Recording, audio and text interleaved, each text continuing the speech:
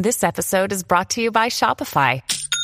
Forget the frustration of picking commerce platforms when you switch your business to Shopify, the global commerce platform that supercharges your selling wherever you sell. With Shopify, you'll harness the same intuitive features, trusted apps, and powerful analytics used by the world's leading brands. Sign up today for your $1 per month trial period at shopify.com/tech, all lowercase. That's shopify.com/tech. Here's a problem nobody has except Google. Linux is taking a minute to restart. You might say, why? My Linux box takes seconds to restart.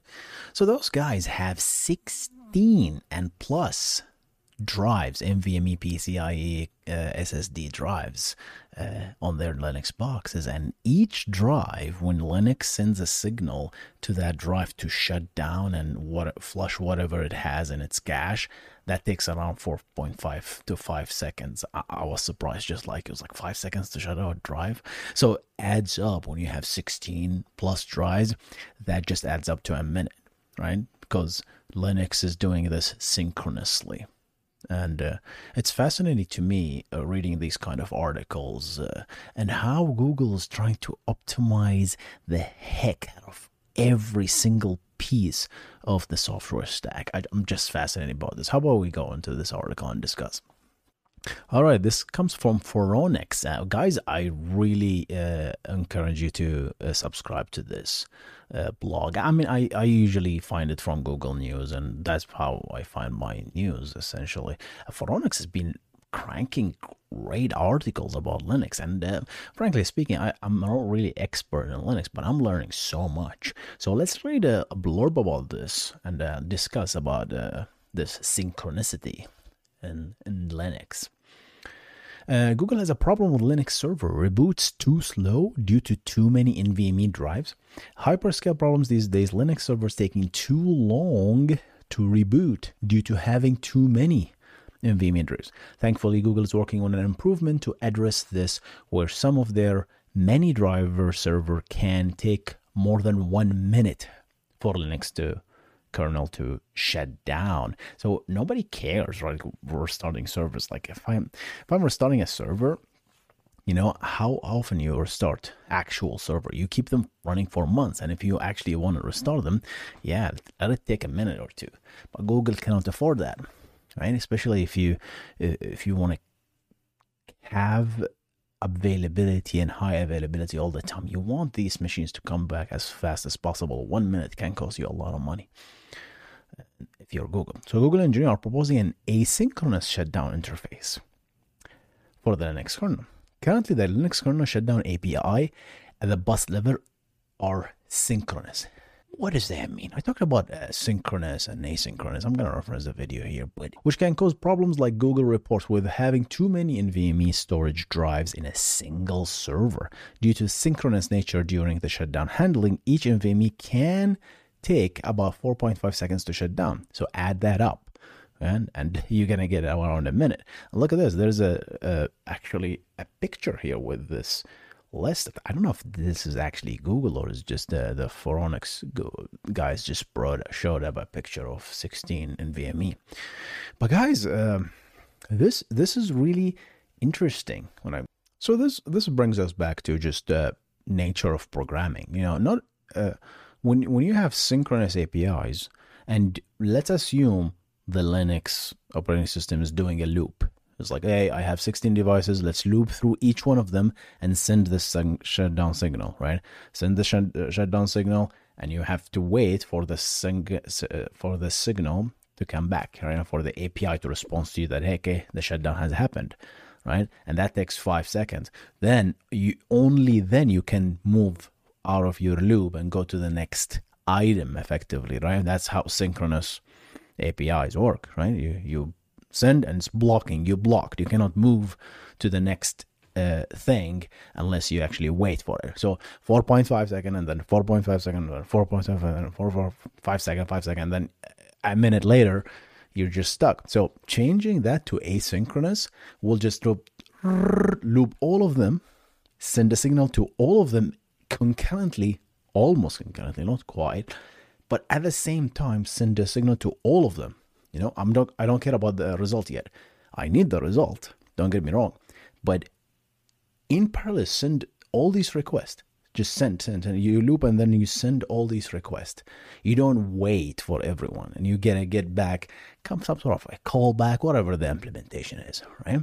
But then eventually, once you have all of these jobs, you're gonna get back the events.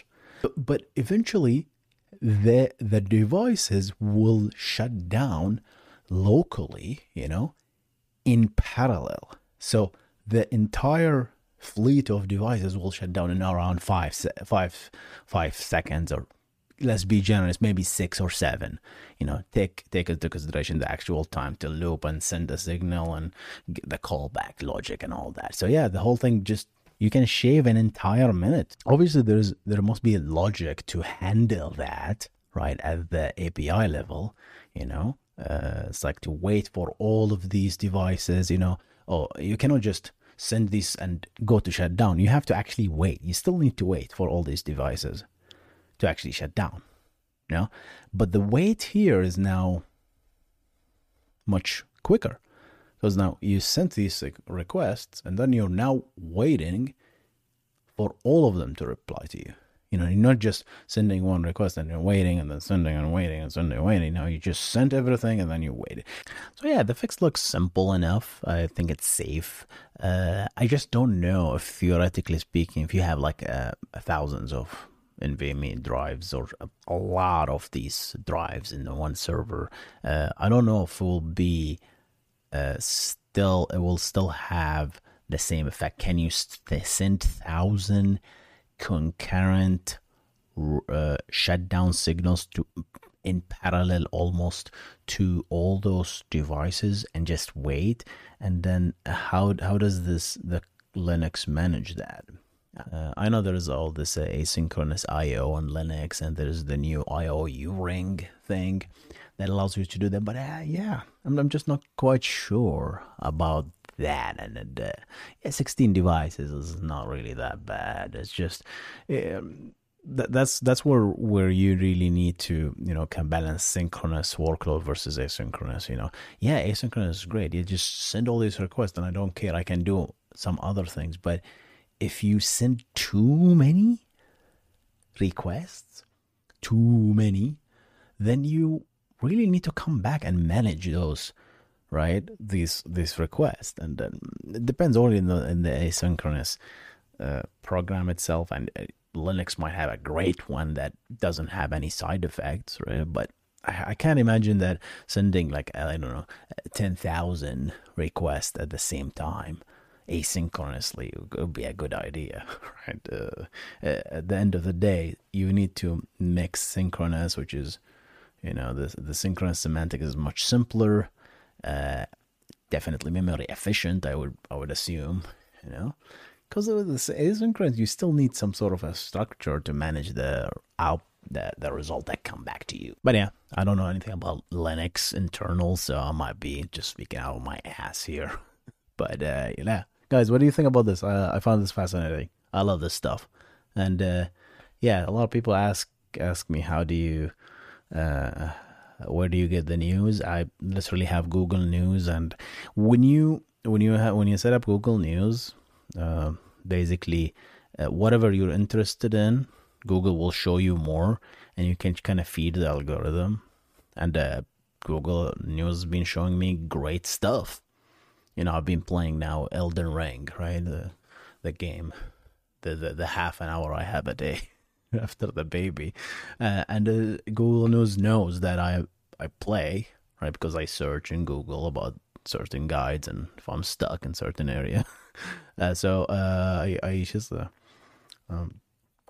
Google News shows me about Elden Ring news as well. So check it out if you're interested, and I'm gonna see you on the next one. You guys stay awesome. Goodbye.